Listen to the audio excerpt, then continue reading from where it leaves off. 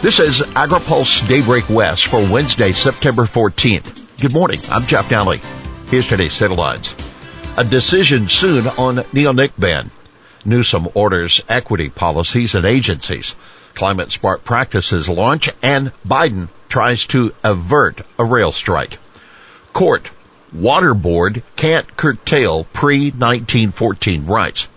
A state appeals court yesterday ruled the State Water Board lacks the authority to order curtailments for diverters with pre-1914 appropriative water rights.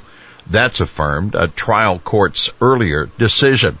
A coalition of 9 Delta irrigation districts brought the lawsuit against the board in 2015 at the peak of the state's last major drought. They successfully argued that letters ordering them to cease diversions violated their due process rights.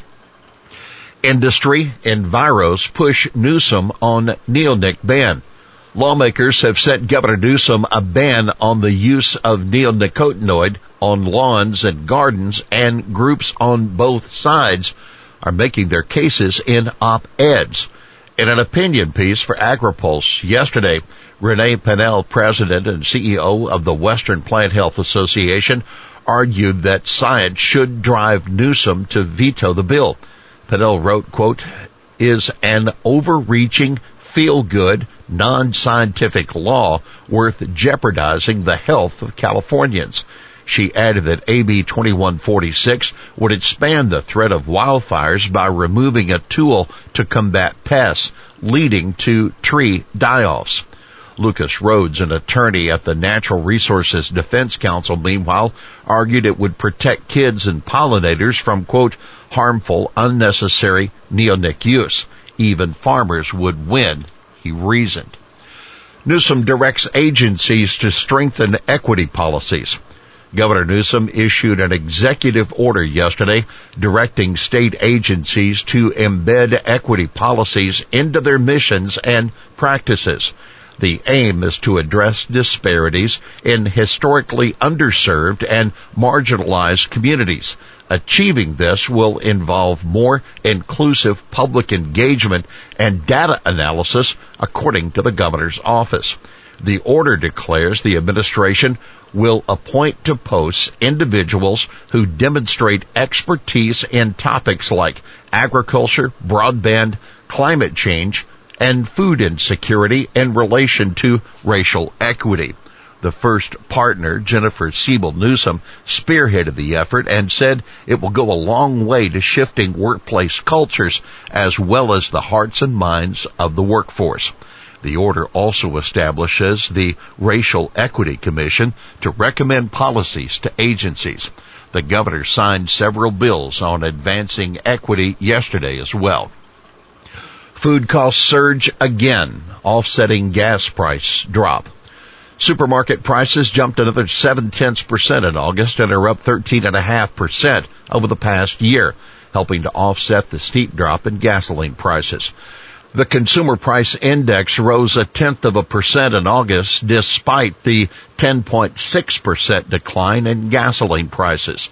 The CPI is up 8.3% since August 2021. Prices for cereals and bakery products continue to be a major driver of inflation at the grocery store.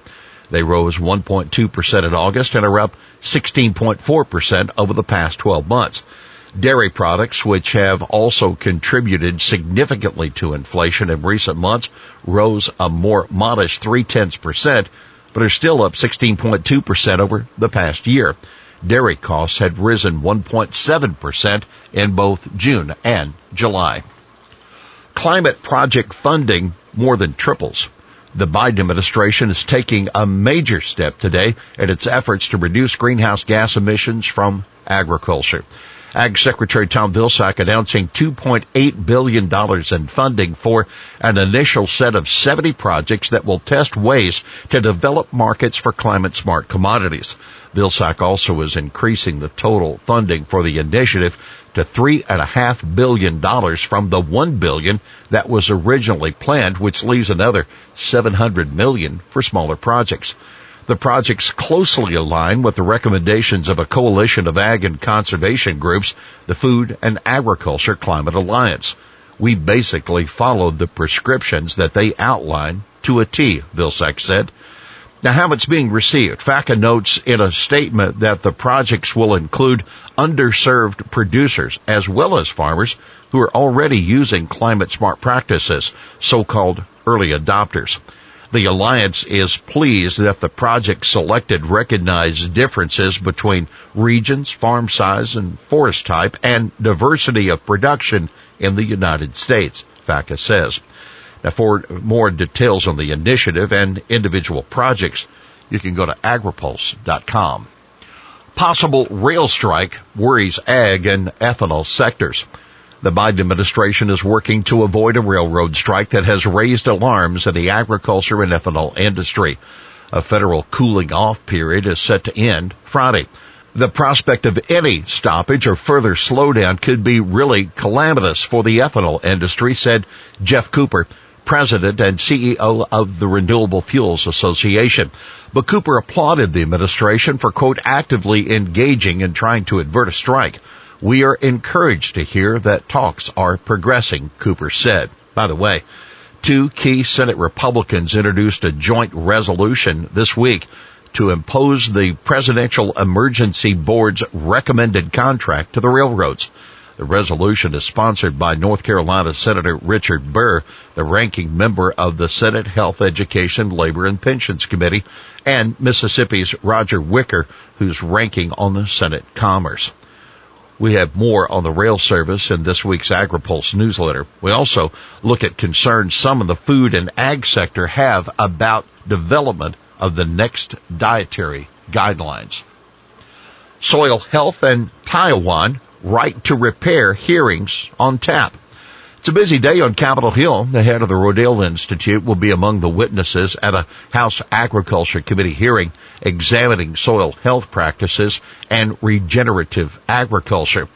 A House Small Business Subcommittee will have a hearing on the right to repair issue. The witnesses will include a representative of a farm from Maine. A House Ways and Means Committee hearing on the future of the U.S.-Taiwan trade will feature testimony from Russell Beating, president of the Texas Farm Bureau. Finally, here's today's He Said It.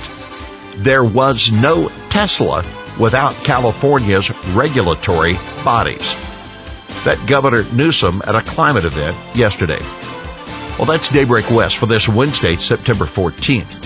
For the latest news out of Washington, D.C., visit agripulse.com. For AgriPulse Daybreak West, I'm Jeff Nally.